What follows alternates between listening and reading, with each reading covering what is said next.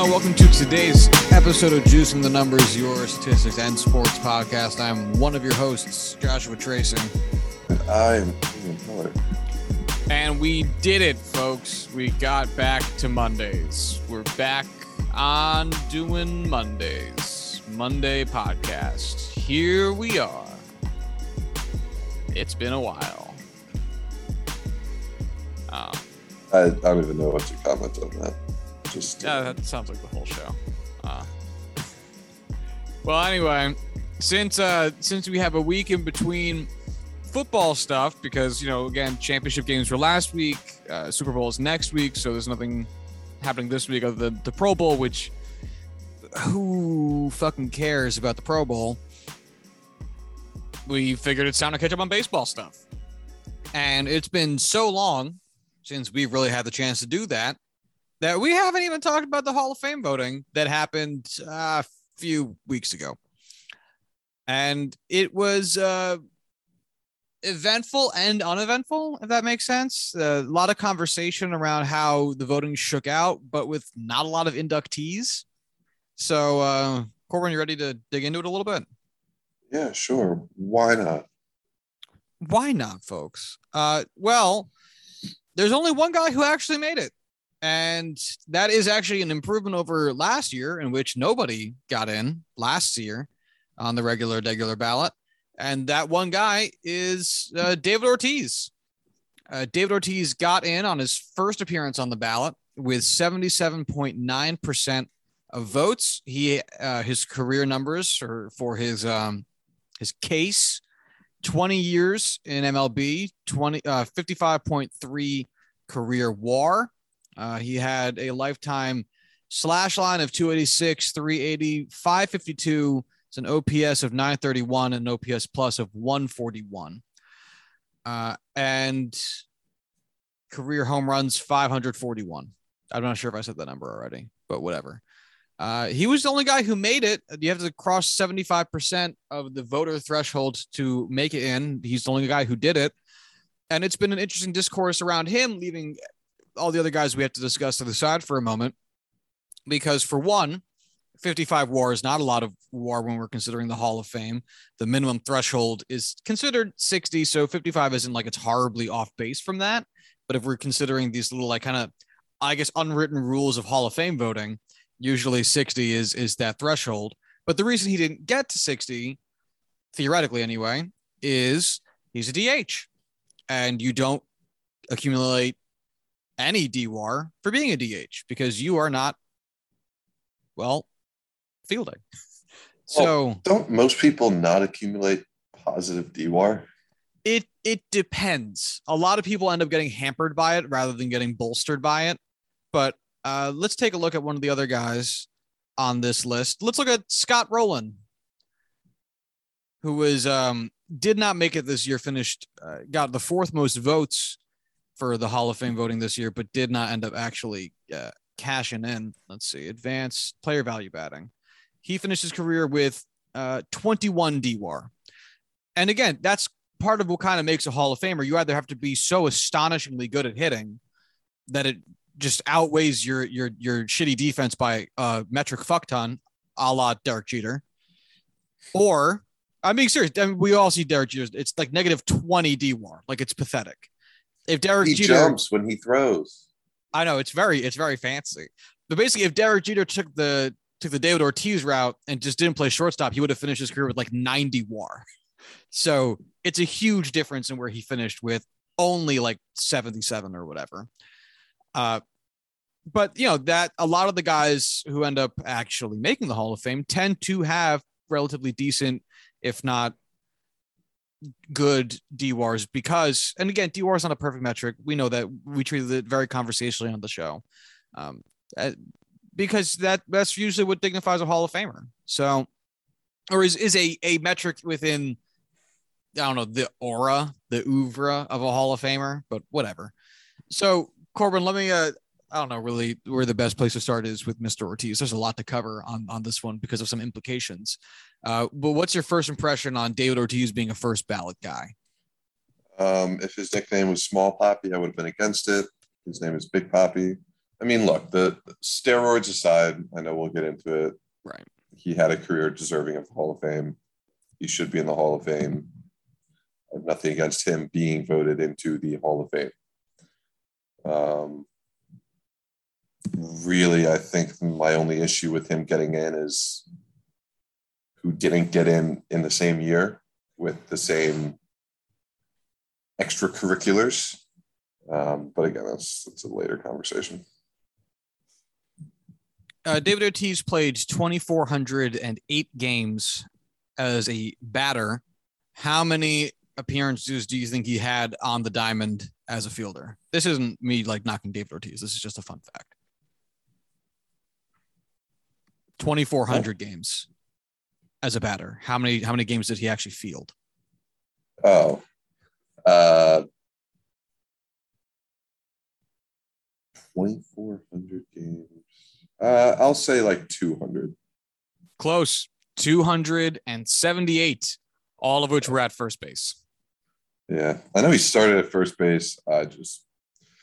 I couldn't tell you if I've ever seen David Ortiz play first base. That's the thing. Saying started at first base is pretty suspect because the most games he ever had at first base was 70, and then that number doesn't go over 50 a single time in his career. So he had 70 games. He had 11 games at first base his first year in the league, but he played 11 games. So it's like, that makes sense. And then in 98, he played in 86 games and they only had him at first base 70 games. But it's like, that's close enough. Like, we have a DH. We're going to use it. And then he just like never played first base again. Yeah, like at all. In fact, he has in 2008, he played in 109 games and never played first. Every other year, he has at least one random appearance at first base. 2008, he was like, my ass is on the bench. I am not going out unless it is to smack home runs.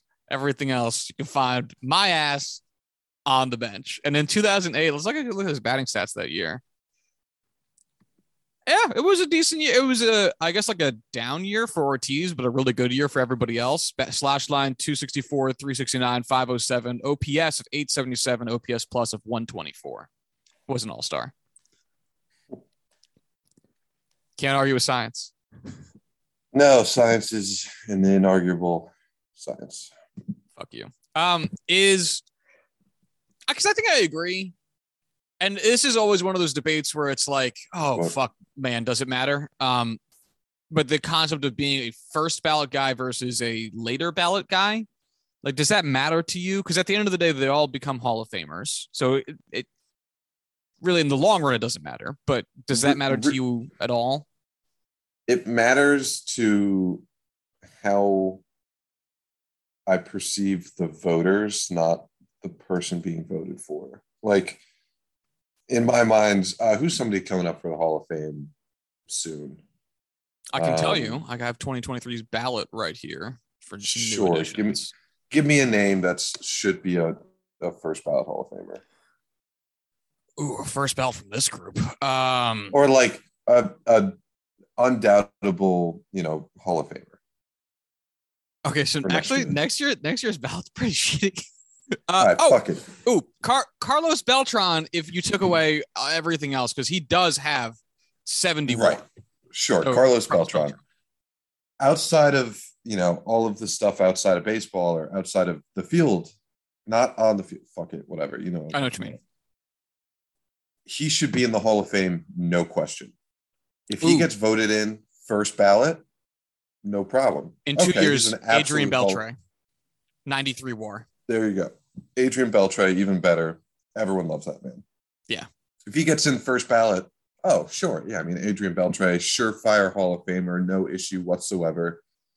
If he doesn't get voted in the first time because, people want to vote for other guys who want to get in, who deserve to be in, yeah, absolutely. Go vote for them. That's totally fine.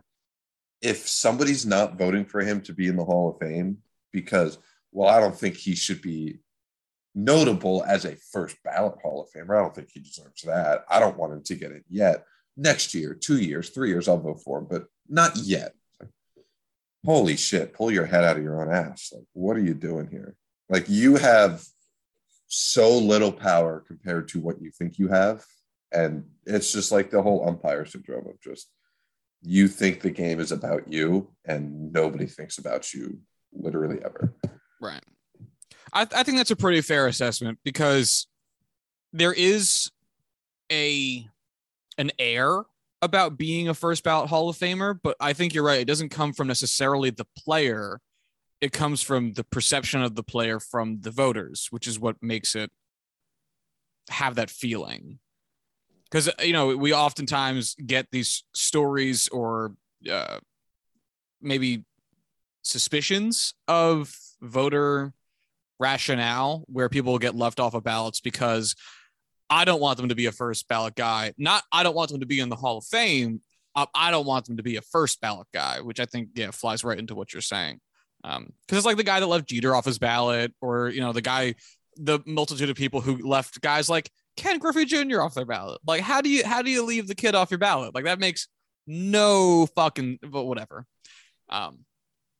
It's also weird to refer to Ken Griffey Jr. as the kid when he is so much older than me. He's like my dad's age. I think he is our dad's age. Yeah, it's weird as shit. It's like your nickname's the kid, sir. sir the kid. The kid has a kid who at this point probably has also had a kid. No, Ken Griffey Jr. There's no way Ken Griffey Jr. is a grandfather. What's Ken Griffey Jr.? 50 something? Ken Griffey Jr. is 52, so it's a little bit younger than our dads. I'm saying he is capable of being a grandfather at 52 years old. Hold on. Ken Griffey Jr. has 3 kids. This is getting so weird. Yo, his oldest kid is older than us. See? Damn, his oldest kid is 28. 28. Very That's likely old enough they to have a kid. Yeah, Ken shit. Griffey Jr. has a kid who has a kid. Wait, sold. He played for did he play for the Steelers? Ken Griffey Jr.? No, Trey Griffey. Ken Griffey Jr.'s son. Yeah, he was a wide receiver. Yeah. How did you not know that on deck? I did know that. I just forgot. That's something I would never forget. That's amazing. He's been on our practice, or he was on our practice squad for like 3 years. Yeah, he has no NFL stats. I don't think he ever got in during a game. He might have been active for a game or two. The last transaction on his page is he was signed to a reserve future contract, and that's it. So I guess maybe he's still on the practice squad, but whatever. Still, that's pretty cool. Anyway. No, not since 2019. Okay. Well, hey, shout outs to you. Making a practice squad in the NFL is still pretty fucking tough. Yeah, and you're still making a good chunk of money. It's funny. He looks just like Ken Griffey Sr. Jr. Jesus. Jesus Christ. The Griffies. They're all molding. Anyway, yeah, I don't give a shit that David Ortiz gets in on the first ballot because how can you care? And it's an interesting case because it's like, we ping people in stuff like WAR counting because of their defensive positioning. You get less WAR for being a first baseman or a second baseman than you do for being a third baseman or a shortstop. You get less WAR for playing left field than you do center field. You also I believe there is a defensive adjustment actually for DH, but I could be wrong. I don't really remember. It doesn't really matter. But we do those things to approximate value when it comes to assembling a team, basically. Like if you're going to have someone hitting in the first base position, then their hitting really needs to outweigh how insignificant that defensive positioning is. Otherwise, you might want to end up swapping out a guy that has better defense but shittier batting because he's just the batting is not compensating for the shittiness of the defense, like whatever, you know what I mean? Their contribution needs to really be felt in order for you to kind of justify their positional alignment or I guess even them being on the roster. It kind of depends. Really, it's being on the roster. You don't need to carry 4 first basemen because they all hit well. But does that matter when it comes to looking at Hall of Fame? But and this is kind of like the same question as bringing it back to MLB proposing using WAR for arbitration, which is what's the point of using WAR? Like if we're going to use it for a hard and fast, like, or like a firm kind of thing for the dividing lines in Hall of Fame voting, that's not what it's necessarily meant for. You know, like I'm not sure WAR on its own can tell you that somebody is or is not a Hall of Famer if it takes into account things that are not specifically meant to make that decision. And yeah, we have stuff like Jaws that better defines Hall of Fame stats as compared to your counterparts, but it can be tough because if you are an out of this world batter and your defense is mediocre, but you play a defensively insignificant position, so your WAR gets pinged for that reason, like, do we care? You know what I mean? Yeah.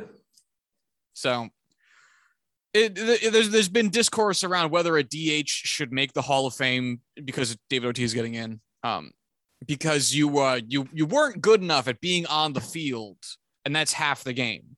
And I think that's an interesting enough conversation, sure, but I think it also boils down to the fact that if we invented the position of DH, can you fault a man for playing it well?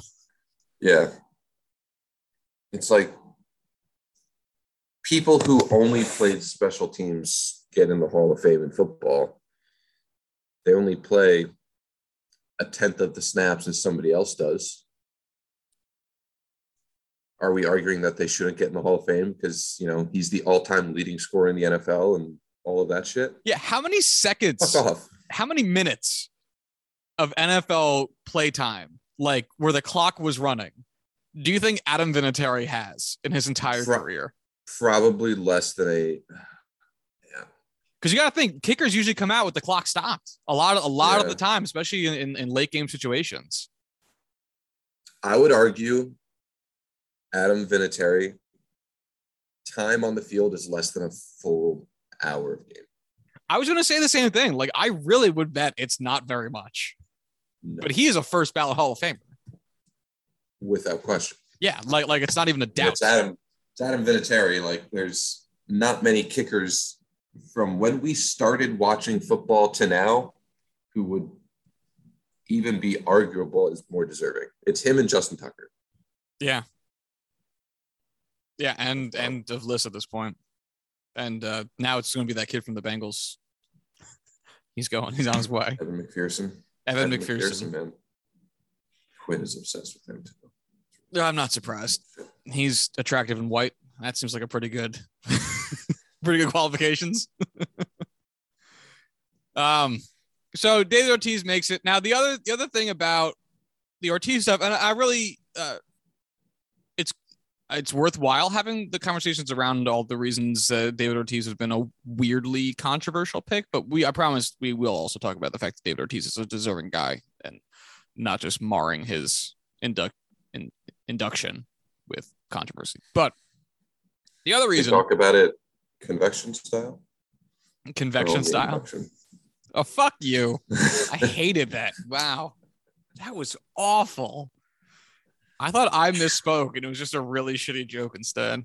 No, so the other reason is David Ortiz, and this is part of the joy of discussing Bud Selig era steroids testing, is he was rumored or appeared on a list of failed drug test people in 2003.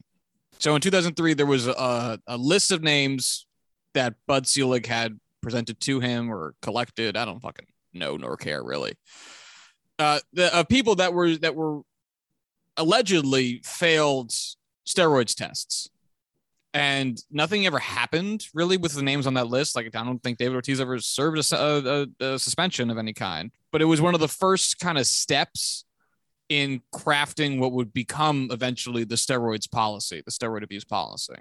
So what I think it was, MLB basically wanted to have everyone take a test to see internally, hey, is like steroids actually like a really serious problem that everyone uses? And it wasn't meant to be made public in any capacity. So Selig got this, list of test results, and then I think somebody just leaked it. And that's how we came to be with all of this drama. Yeah, it looks like, because that's the thing. I always get a little bit hazy on the details because, hey, guess what? I don't care. But I think I think it ties into the Mitchell report, which was actually done by Congress because Congress had nothing better to do at the time. Apparently there was 104 players listed on the steroid list. Again, who fucking cares? But David Ortiz's name. No, it's insignificant for a number of reasons. One, as we've discussed on this podcast many times, steroids was not against the rules. and you can sit there and say, well, they shouldn't have done it anyway. And it's like, fuck yourself. Like, if you can gain a competitive advantage, that's exactly what you do. Every single sport or competition does that. You're going to tell me that the banker ain't slipping bills in Monopoly when you play at your fucking family game table? Yeah, they fucking are. Everybody cheats all the time. Don't lie to me. Do you follow the speed limit everywhere you go? 55 mile an hour, motherfucker? Like, no. Jerry Rice used to spray his hands down with adhesive before every game. Yeah. It wasn't illegal when he did it. He did it. Nobody is saying we should take him out of the Hall of Fame because of it. Yeah. I mean, you hear about players in like the 70s and 80s popping greenies or whatever the fuck those things used to be. I mean, it's like, it's stupid. It's so dumb. The concept of they shouldn't cheat because it's wrong. It's like, I bet you wish you could cheat on your taxes if you could get away with it. Like, don't even lie. So the fact that people were doing it before 2003, especially when it starts becoming endemic of Dexatrin. That's what greenies were. I don't know what that doesn't really clarify anything for me because I'm not a scientist. I'm basically just trying to buy time until I can look it up. Oh, gotcha. It's like Adderall. I figured. Yeah, I thought it was something speed related. Yeah. But anywho, fuck, I completely forgot where I was. It doesn't matter. The point being, the fact that people were doing it and then seeing other people doing it, and they were like, well, fuck, I can't not be doing it if everybody's doing it and I look bad. Like that is what it is. And if David Ortiz's name was listed on this report, who fucking cares, man? Honestly, even after that, you got to give me a good,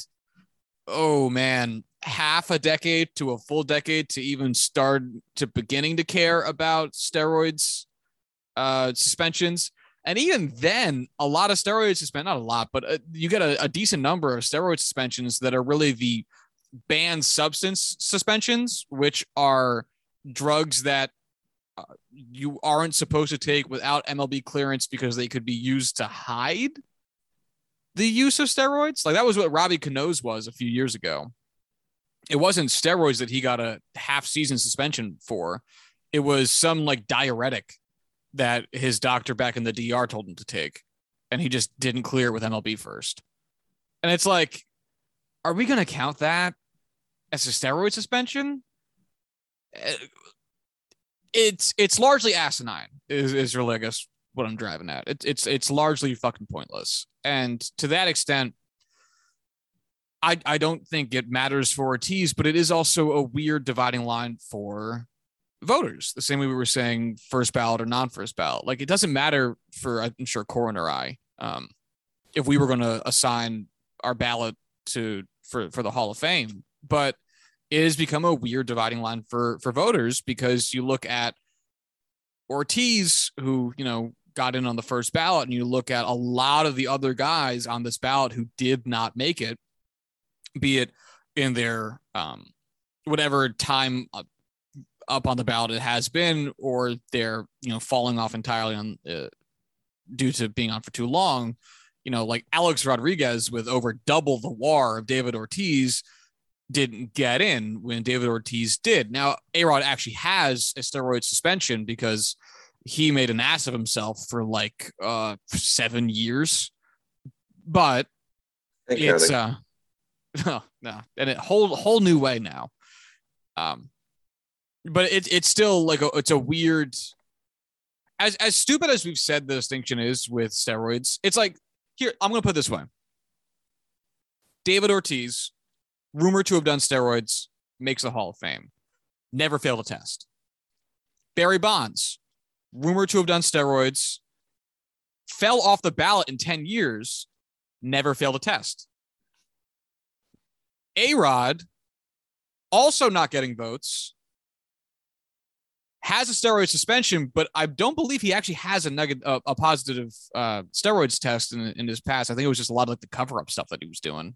He had a whole weird thing. I don't remember all the details at this point. Did not get in the first, but had 40% less votes than David Ortiz. And these are three, I don't want to say they're exactly the same, but they're three like close enough kind of things where it's weird how voters are making these choices. Because it is, again, largely fucking asinine how you want to divvy this up.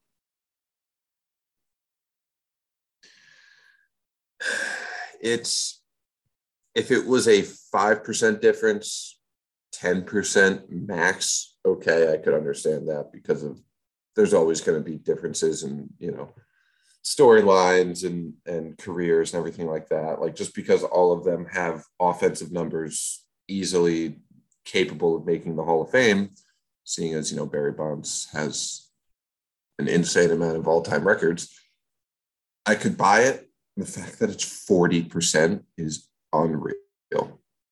He's the one that tested positive. I'm not saying, you know, oh, they didn't test positive, we don't know, you know, you can't hold that against them. It's like, no. It is, there's no one still saying they didn't do steroids. Bonds, I think, admitted to doing them. I think Bonds insisted he didn't. I know A-Rod eventually said he did. Yeah. I honestly, at the end of the day, I don't give a shit. They all did it. Like, no, and whatever. It's not even worth it. So let's talk a little bit about just briefly David Ortiz. Now that he is officially a Hall of Famer. Do you think he's gonna wear a Twins hat on his bust? No, because he won't be able to decide. So he'll just go with the blank cap. Yeah.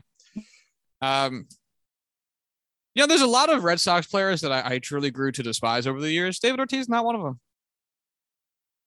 Not one of them. Always would root for his failure because, you know, that's what you got to do as an opposing team fan. But always seemed like a nice guy. Never. He's one of those guys where it's like he gets up to the plate and you're like, I fucking hope you strike out and it hurts your own feelings when you do it. And then he hits a home run, and as long as it's not a significant home run, you're like, all right, that was pretty fun. You know, it's like how I felt about Mookie Betts when he was on the Red Sox. It's like, you seem like a really nice guy and you're really, really good at this, but I also don't like the clothes you're wearing. So I'm going to tell you to go fuck yourself. That's how I felt about Ortiz for 20 years.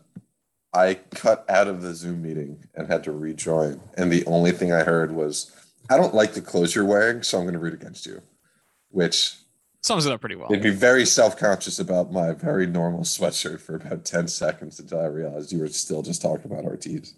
Yeah. I compared him to Mookie Betts and how I felt about him. I don't think I ever hated Mookie. It was just kind of that's what I'm saying. Yeah. Yeah. I still don't hate Mookie, even though he's on the Dodgers. It's just like, yeah, I get it. I don't like the team you play for. I'm going to have to root against you. Go get traded to the Mariners, and you're one of the most lovable players in baseball again. Love that. Mookie on the Mariners would actually be super fucking fun. I know. I had never considered that in my life, but man, that actually would be a fucking blast. Wow. Right? Damn, that would be so much. All right. Okay. All right. Never mind. Kid part 2, baby. The kid part 2. The kid. Man. So David Ortiz, by the numbers, he led all of baseball in doubles one time his last season in MLB, which is pretty funny. Led the AL in home runs once, led the AL in RBIs 3 times, in walks twice, in on base once, in slugging and OPS twice, both his last season in the league. Actually, he led all of baseball in those 2 stats his last season in the league. Led in AL in total bases once and intentional walks 3 times. So really not a lot of bolded ink on his page, but it's just remarkably consistent, as we mentioned with lifetime stats. He never had an OPS under 100, barring a 10-game season in 1999, which fuck, who cares?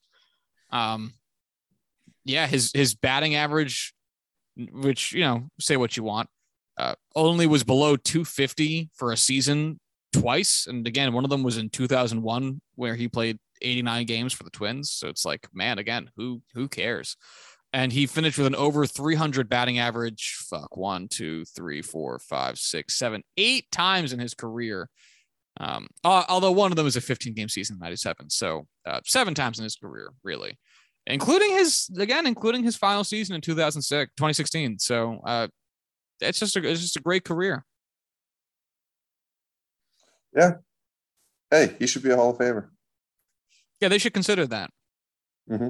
Put some good, maybe long, someday. hard thoughts into that. So the Hall of Fame stats, which again are stats we don't normally talk about when we look at players, because it's really something that only comes up and means anything when we get to Hall of Fame voting. So his black ink, which is represented by again the bolded numbers on a Baseball Reference page, his black ink is 25. It does not mean he has 25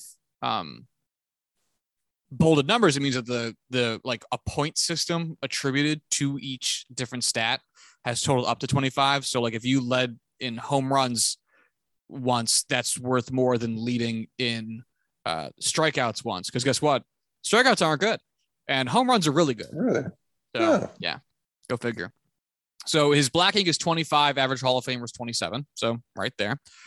His gray ink, which is it's like black ink, but it also counts top 10. So, if you finished second in a season in batting average, your stat wouldn't be bolded because you finished second, not first. But gray ink will count that because that's finishing second is still really fucking good. So his gray ink is 161, whereas the average Hall of Famer is 144. So again, right fucking in line. And then some other stats that I kind of forget all the ins and outs of. Hall of Fame monitor, I don't know what that means, but it was 171. And the average Hall of Famer is 100. This is apparently a Bill James creation. I don't know nor care. Hall of Fame standards, I don't know what that means either. And his JAWS is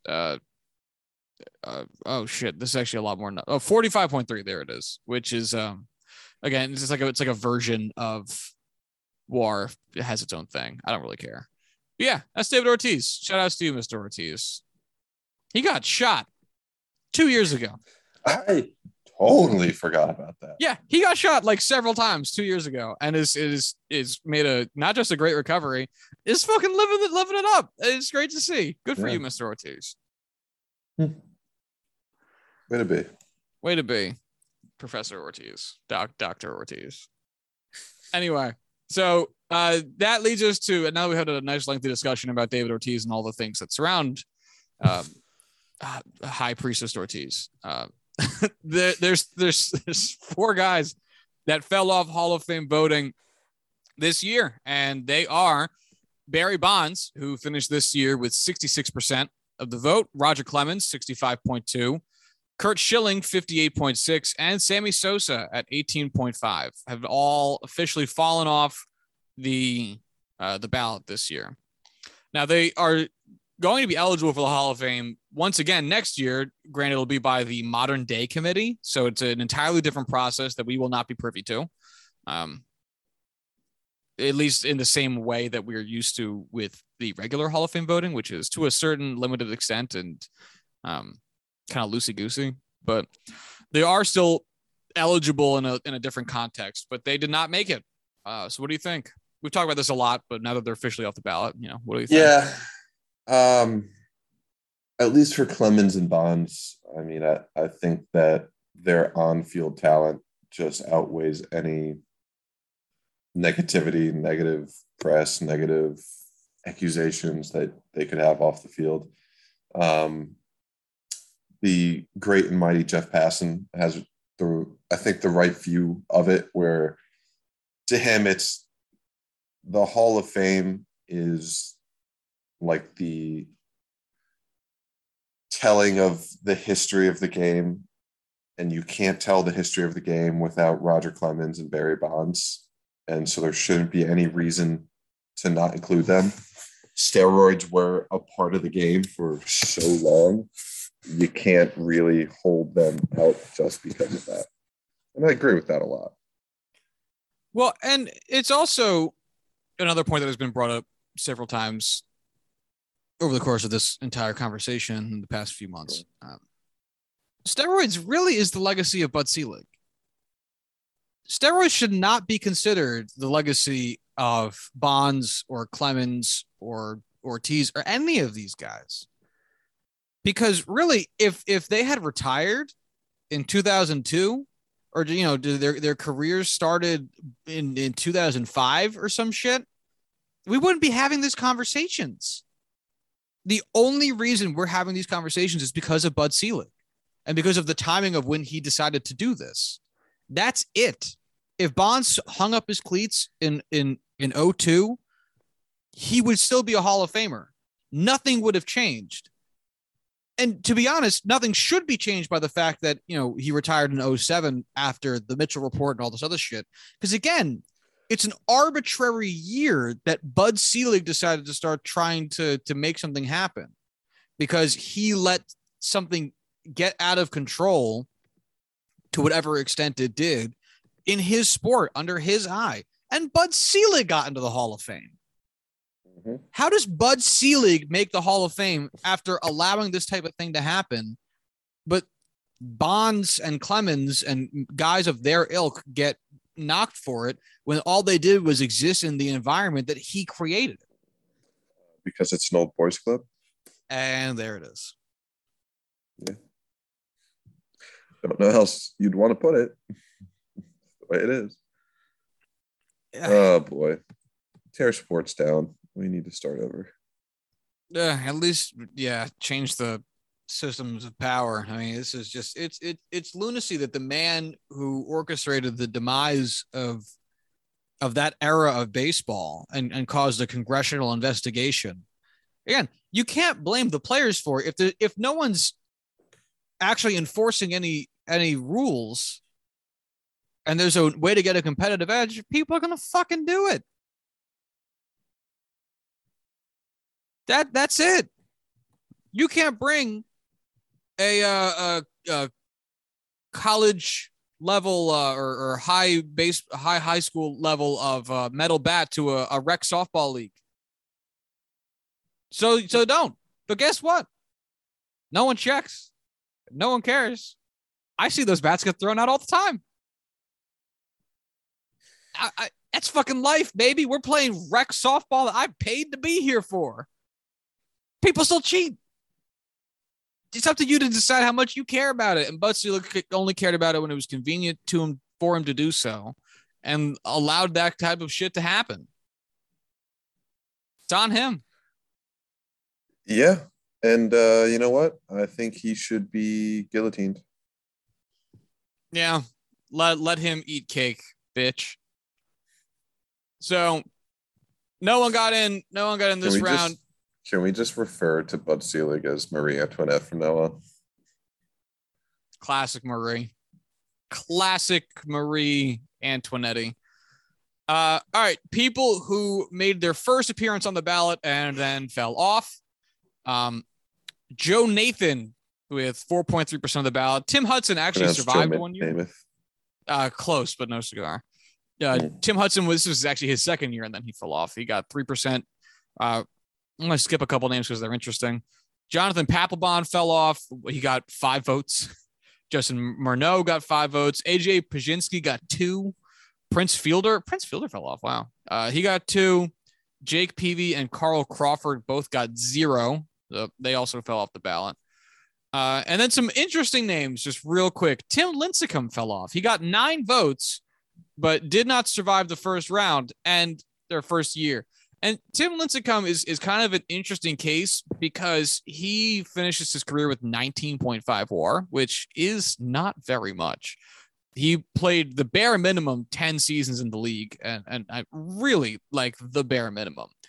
But the peak he had was so wild. I really wondered if he'd meet the 5% and kind of squeak onto next year's ballot, but not so. Are you? I don't know. What did you think? Pretty indifferent.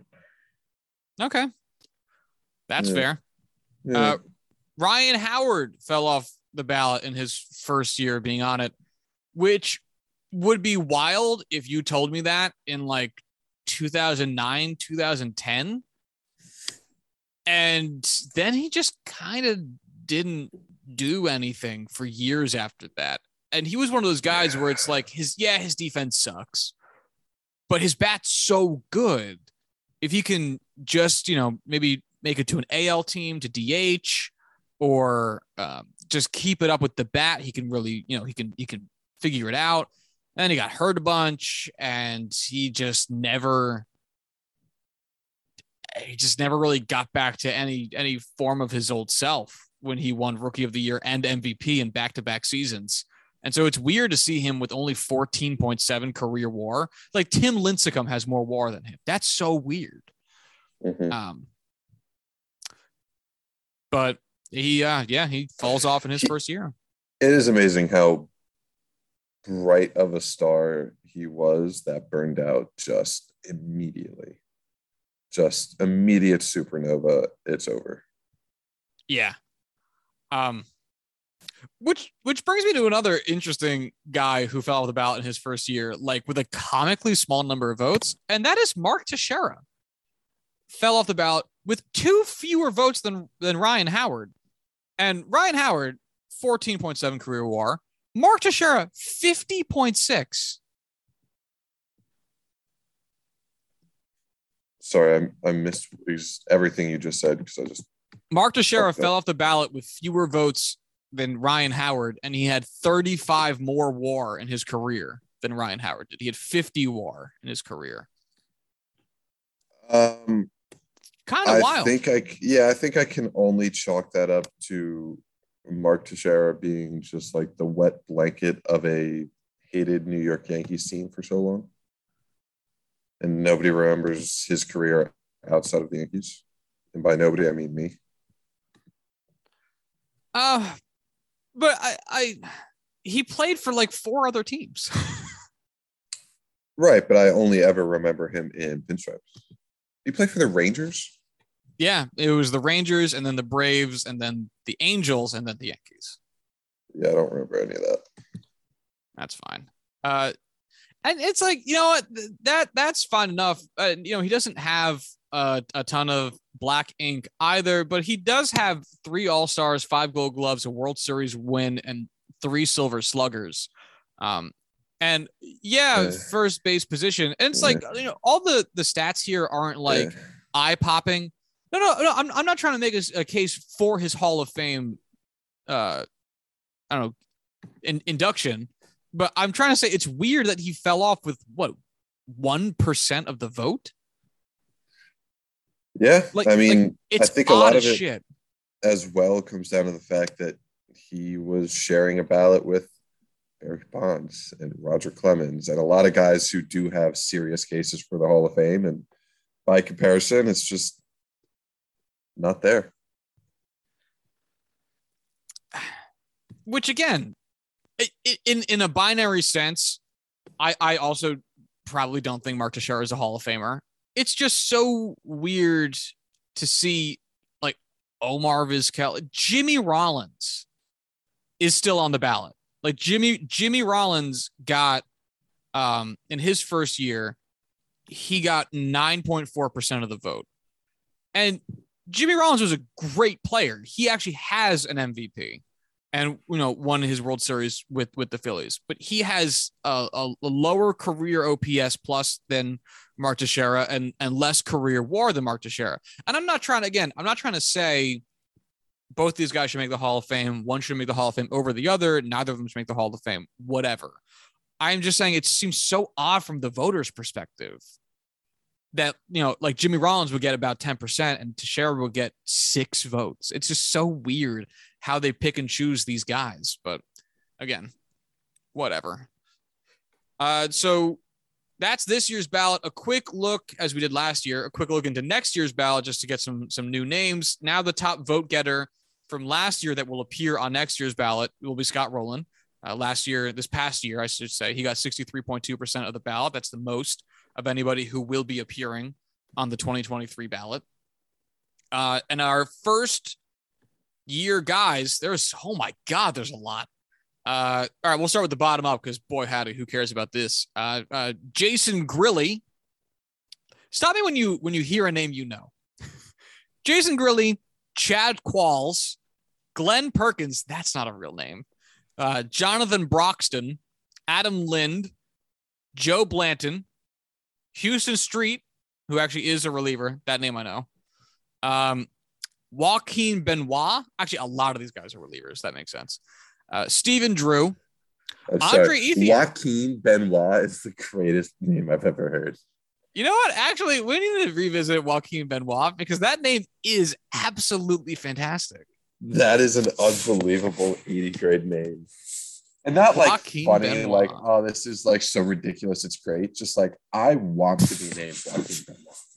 That is so fucking good. It's funny. It's registering to me how many of these dudes I don't recall because this is a lot of relief pitchers. It's going to be really interesting to see how they're handled in the voting process. But yes, Joaquin Benoit, amazing name. He is not a scrawny French white man. No, he is a Dominican man. Yes, he is. Yeah. I was hoping for just like someone either straight out of like Quebec or just like an uber French, like curly mustache, just who's the guy who played for the Athletics with that kind of mustache? Raleigh Fingers? Yeah. There's also a guy who's played more recently that I think also played for the Athletics. But regardless, continue. Andre Ethier, who it's weird that he only has 21.5 career WAR. I really would have bet it was more than that, but whatever. Francisco Rodriguez, Ubaldo Jimenez, Carlos Ruiz, Eric Abar, R.A. Dickey, who, man, it feels like he retired more than only 5 years ago. I am actually shocked he's only just now appearing on the ballot, but he's there. He'll be an interesting story. I'm not sure he'll be an interesting case. Bronson Arroyo, Aaron Hill, Mike Napoli, J.J. Hardy, Jason Worth, who's now been retired for 5 years. Again, weird. Johnny Peralta, Matt Cain, Jacoby Ellsbury, Jared Weaver, and then here's the top two in terms of WAR that will be appearing for the first time on the ballot, and that is John Lackey, a man that we always confuse for John Lester, because why wouldn't you, if we're being honest here? They're the same guy. And Carlos Beltran. So not a super strong list of names, to be honest. I think R.A. Dickey should make it. And if Jacoby Ellsbury does, I will burn everything down. He's not making it. Jacoby wouldn't make it. R.A. Dickey will be an interesting story. It'll be interesting to see how the relievers are handled. I'm not sure I care about any of them in particularly. Houston Street might have the best case there just because of all the saves. And then it'll be interesting to see how they handle Carlos Beltran, whose latter part of his career was marred in controversy. But again, I'm just not sure how much that matters, but whatever. So yeah, that's next year's ballot. All right. So now that we've finally got that out of the way, because it's been weeks since that's happened. In more immediate news, MLB earlier this week sought to request a federal mediator in their CBA negotiations. They claimed that they were not getting anywhere with the MLBPA and wanted to elicit some outside help in order to advance the process forward. Now, a few days ago, the latter part of this week, MLBPA rejected that request because, well, MLB has not actually given a proposal to the MLBPA yet to review or deny. So really what this essentially is is the MLBPA has made several proposals and offers to the MLB, and MLB has responded with absolutely nothing.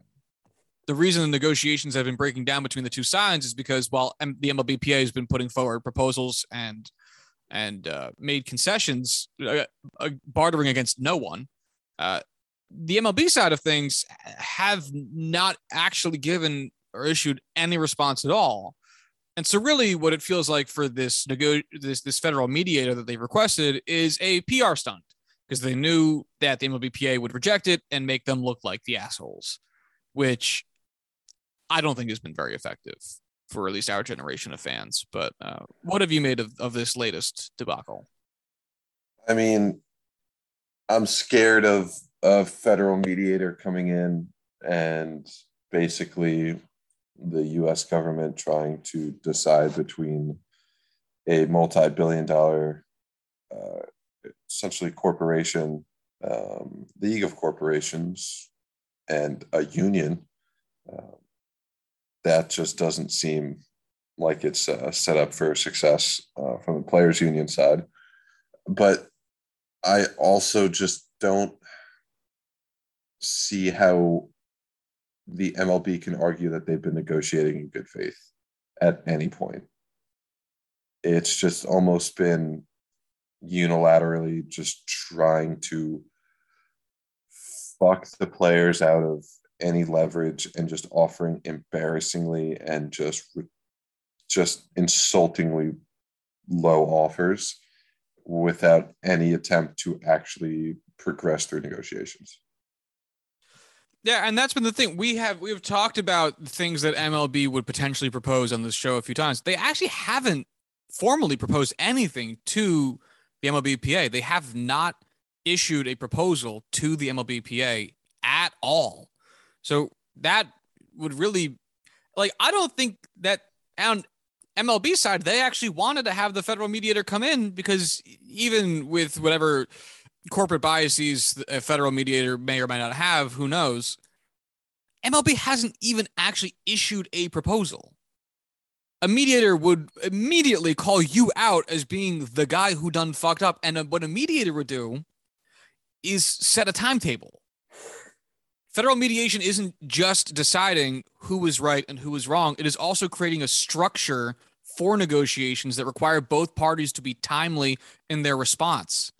And if you do not respond in time per the mediator's, instruction, then you have entered into a legal contract almost to abide by whatever the mediator decides, with one single argument put forward, which would be the MLBPA's negotiation.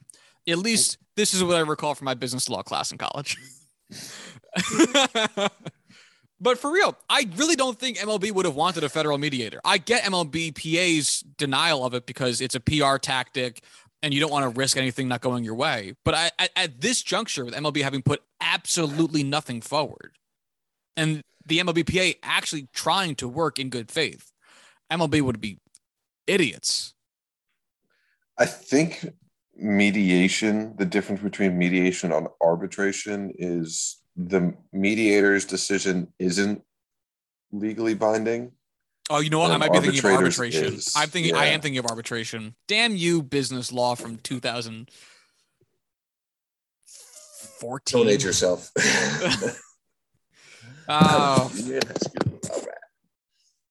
No, you're right. I am thinking of arbitration, not mediation. Arbitration would be great. That would be great for the MLBPA. Because again, of the time that factor would be to it. Unbelievable for the MLBPA. But it's wild still, just because, again, I don't know what the MLB side of it wants out of it, because wants out of any continuing, I guess, press on the matter, because they're the ones who instituted the lockout. If spring training doesn't start on time, it's because apparently the MLBPA has even said, we will negotiate through spring training. But there can't be spring training if there's a lockout. So who's stopping pitchers and catchers from reporting? It ain't the players. Oh, God. the most frustrating aspect is everyone involved can look at this situation and clearly see, oh, you're the assholes. You're the ones at fault. You're the one just perpetuating this nonsense and just doing everything possible to fuck over your players and take advantage of them. And just because they're saying, no, it's not us. We're doing everything we can. No one can do anything.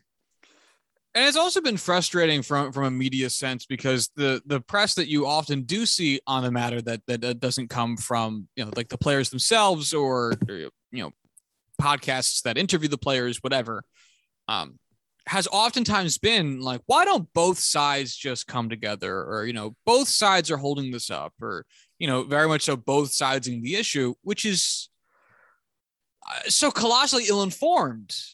But it dominates in a media sense because the feeling of ownership, I'm sure, goes very far to the point that these types of headlines or article coverages have to be, dampened a little bit in how aggressive they're going to be towards the ownership side of things. But that's really where both sides have come together in many meetings so far. It's just that one side came to talk and the other side came to say, go fuck yourself. Jesus Christ. So, and it has led to a great frustration in myself with a lot of media coverage around the business side of baseball, which is always bad, but I felt as though it was improving at least a little bit this past year with more advanced coverage of the difficult living conditions of minor leaguers. Like maybe we were finally getting a more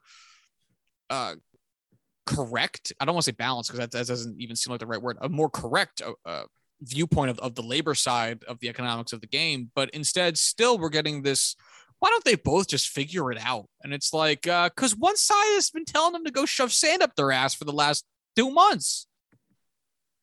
Mm-hmm. Oh, I kind of, we all want baseball to come back. We do. I really would not mind if they drag this lockout out as long as they possibly can, just so that if we do it now and we work to get a proper, result from this and actually make progress, it will absolutely be worth it. And I just hope the players, who they do seem to be, just have the patience to sit this through. I'm curious to see what the end game is. I know we talked about this a few months ago, but it's fuck you.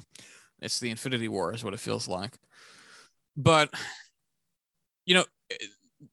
the owners and the players clashed in the 2020 season about pay, and that lasted months. We talked about it at the time. We've talked about it since, about how owners wanted to prorate players' salaries because it was going to be a shortened season due to figuring out COVID protocols.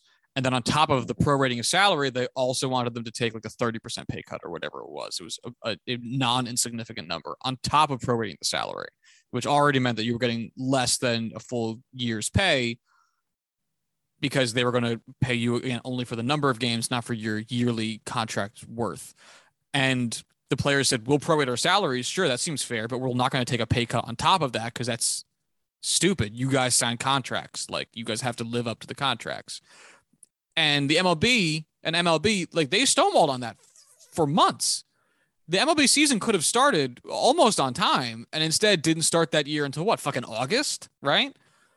And I don't know why they think the players are going to have any less fortitude right now with significantly more on the table than just taking pay cuts or not taking pay cuts.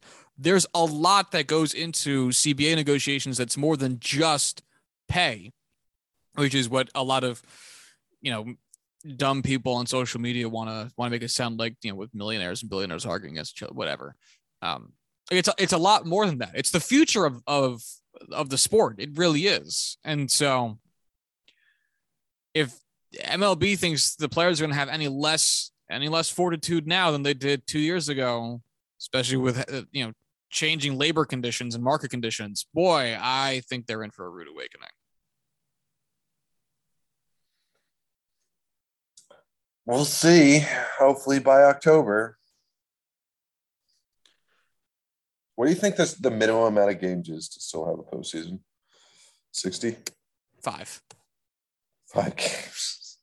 A single 5-game series. You play no. I 32 or 30-team bracket, single game elimination with no, because that's just a postseason. So what I'm saying is I actually changed my answer. It's 4. You play all the teams in your division once, and whoever does the best makes the postseason. Okay. 1 game only though. No series. It's just okay. Yeah. That would be really cool to see how you manage like your pitching of like, all right, we got our ace to go up against, the Yankees, and against the Orioles, we're just gonna throw out a couple relievers. We'll make it through. That's fine. We're gonna sign the bullpen coach to a 1-day contract.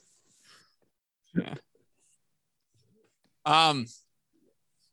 Fuck, it doesn't matter. Whatever. So we'll keep tabs on this as we go forward, as we always do with these types of things. We've been going for a while, but there's one other thing we wrote down in the chat to talk about before we wrapped up, and that was Roger Goodell made a comment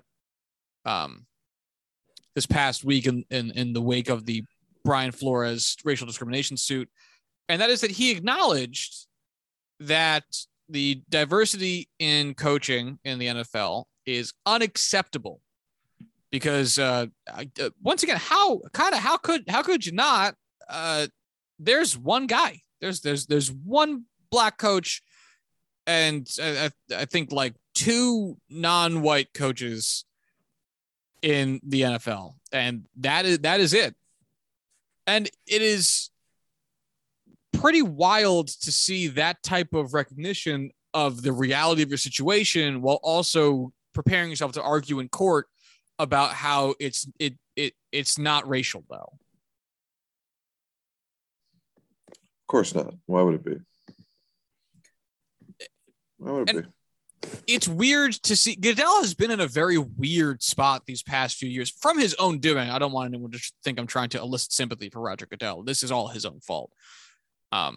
Where he has wanted to be, or at least wanted to be seen as being proactive with certain things, with CTE and brain damage, with race relations via Colin Kaepernick, or in the wake of Colin Kaepernick, wanting to see tough on rules while also being very arbitrary with them, like with Deflategate with Brady and with the taunting penalties.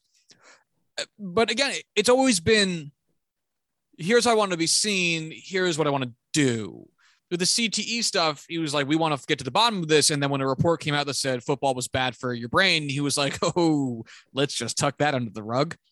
And when he wanted to look tough on rules and they weren't giving Brady everything he wanted, he said the footballs were too big, man, and suspended him for 4 games, but also relaxed certain other rules while then increasing taunting penalties after they rolled back taunting penalties because he wants to be like, he's been in and out of everything.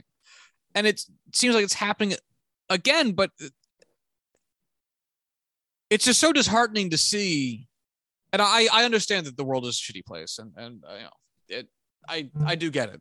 I understand, but it is so disheartening to see someone acknowledge the very failures of the system that they've created, but not acknowledge that the system is working kind of as intended and leading to those results. It's not a big head scratcher why there's not more black head coaches in the NFL.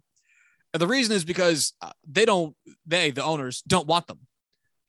That's it. Because if they wanted more black head coaches in the NFL, they would hire more black head coaches. There's very few things you can tell a billionaire not to do. Jeff Bezos is demolishing a bridge to fit his yacht. There's very few things you can tell a billionaire that they can't do. Because guess what? They can, they will, and they very oftentimes do. And so regardless of that even legality. Right. They'll make it work. And to see the acknowledgement of the situation, but not of the reality of the system is very disheartening and annoying.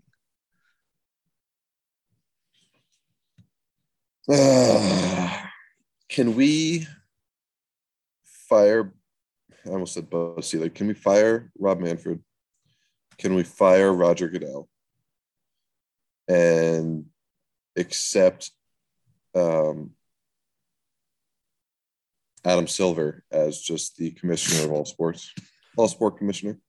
No, I really think that because I've been marinating on it over the past few days. I'm almost seasoned to perfection over here, and I really think that it has to come down to a change in what we consider ownership of an NFL team. We've given far too much agency to it. I really think at this point, if you're going to own a team, it has to be more of a blind trust situation than it does a voting member of a board. We've gotten nowhere with that. Absolutely nowhere. Because if ownership was, I own the team on paper and have zero decision-making capability, then a commissioner's job would actually almost mean something.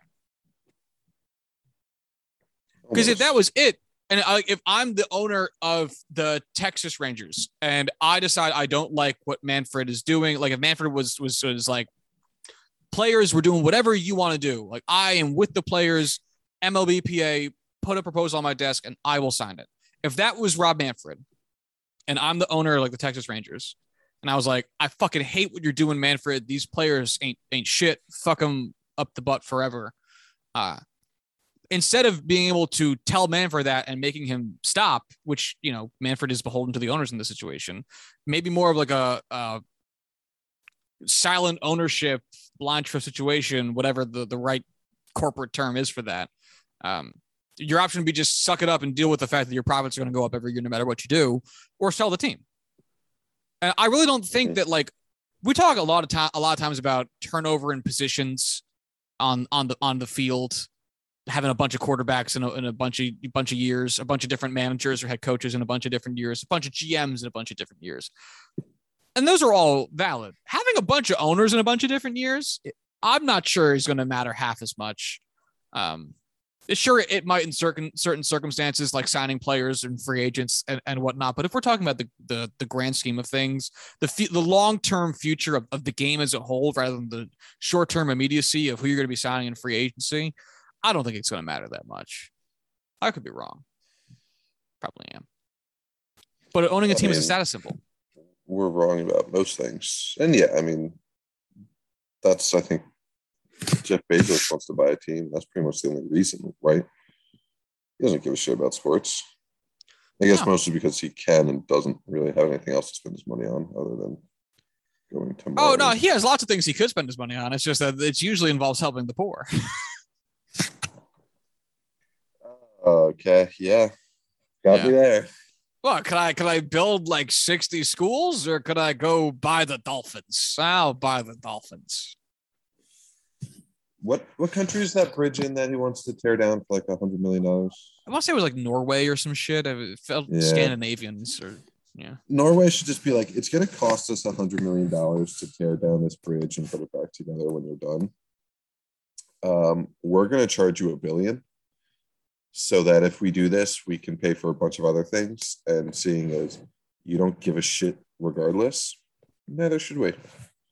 I just want to know how the yacht got there.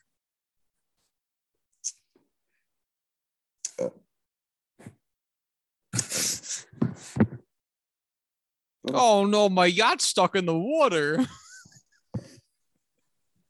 Oh boy. Whoops. Honestly, I could just see Jeff Bezos at some point just being like, well, yeah, write that one off. Let's get a new one. What would you think of the idea of public ownership of teams? The Green Bay Packers. I don't even mean necessarily in the way that the Packers are publicly owned, where it's like you own a stake in it. I mean, like it's run by like a local municipality. City. Yeah. Boy, take it out of the hands of billionaires and put it in the hands of politicians. That's the thing. That's why I didn't put that as my first option, because it's like, misappropriation of city funds feels so eminent. But At least with this, we can like specifically hate on, Dan Snyder or the Ross owners or fucking whoever the specific owner is. There's someone held accountable. If they go into the hands of just politicians, they become one, a political, pawn, and two, almost no accountability whatsoever long term. When, okay, I'm elected to 6 more years of office, let's just short everything or whatever. And I just think that's set up for even worse failures. I disagree. It would be even worse because I don't think it would be, because I would imagine because really all it would be is the appropriation of city funds instead of personal funds. But that's where I think it would get more difficult. Like, I don't think that the shittiness factor would be much worse from the people who make decisions, where owners make decisions versus politicians make decisions, because really, I actually might have modicum more faith in certain municipalities rather than the owners who govern the teams within those municipalities. But I think the real issue would be over funding, because you wouldn't want the city to fund the team. I would just rather them have the ability to, bargain or be beholden upon somebody else, because that's the Yankees $200 million payroll coming from a guy is significantly more palatable than $200 million coming out of the city of New York's budget. That is the real issue for having municipalities run it. But it's also, that's why I was throwing it out there as a B option instead of the A option, which is you can own the team, but you have to shut the fuck up. Sorry, guys. The Giants can't sign star free agent Aaron Donald because they need to move funding to the NYPD police budget. Sorry. Isn't that budget already $1 billion? Yeah. Would you believe they need to replace all the soda machines? Okay. Can you believe they need? It's a $200 million soda machine NYPD budget racket. Don't ask where the money's. Stop looking where the money's going. It's going to soda machines. Billy Beane is the new commissioner of the NYPD, and his first change of business is the fucking New York City government has to stock all the soda machines. Look, just because it's what is more refreshing after a day putting your life on the line and then coming back to a nice cool can of Wolf Cola? Nice Fanta orange soda to really just ease me into my afternoon life beating activities. Oh yeah. It'll be stocked full of Frank's fluids. I was driving with my significant other the other day, and we drove past a cop that was in a packed parking lot, where we were trying to stop for Chipotle, and he was taking up 4 spaces. And I just drove past him trying to find a place to park, saw that he was taking up 4 parking spaces, and was just like, fucking piece of shit. Like, and then you keyed the car. Mini rant, and she was like, why do you hate all cops so much? Oh, it's very easy, and there's a quantifiable and statistical reasons to do so. And she was getting upset that I just vehemently just blindly hate police officers, and I was like, I can't start this fight with you because I don't have all the receipts on me, and I can't start a fight over defending the police department because I still want you to be my significant other tomorrow. Can't do that. Yeah, there's many, many quantifiable reasons to hate the police department. My uncle's a cop. Josh, if you want to send me some documentation so I could put together a nice PowerPoint presentation, I have to go enjoy really my appreciate day. it. Sorry, buddy. But yeah, so just to loop it all back, I guess Roger Goodell is out here talking to owners about, and it feels like the beginning of whatever the opposite of an Exodus is. Is it a Genesis? That doesn't feel right. Sorry, Bible. But are we apologizing to the Bible? Fuck the Bible. Fuck police. Fuck the Bible. Well, I like all the cute little Torahs and all the big fun arcs and all the nice little synagogues. That's what I like. They're all handwritten and they're all adorable, and I love them. I like seeing their pretty little costumes on the Torahs. It's a lot of fun. If y'all don't know what I'm saying, you're missing out. just saying.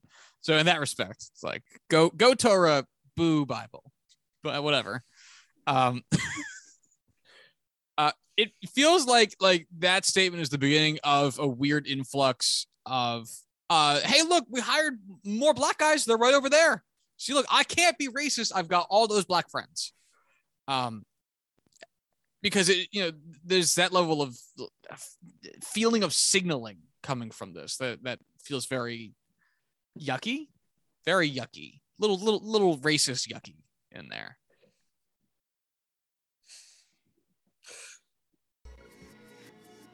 Okay, yeah, I have no. Yes. Yeah. So, I mean, we'll see what the continuation of this saga is if NFL teams make any great adjustment to their hiring practices in the wake of this, because there is only in the wake of this at this point. There is no, we were going to do this anyway, we promise. There is only in the wake of this. So, but we will see. Anything else, Corbin, before we get out of here? No. All right. Good. Well, if you want to follow the show on Twitter, you can do so at JuicingPod. If you'd like to send emails to the show, you can do so at juicingthenumbers@gmail.com. If you'd like to follow Corwin on Twitter, you can do so at Corwin Heller. And if you'd like to follow myself on Twitter, you can do so at Josh McGee Tracy. And until Thursday, y'all have a good one. Bye.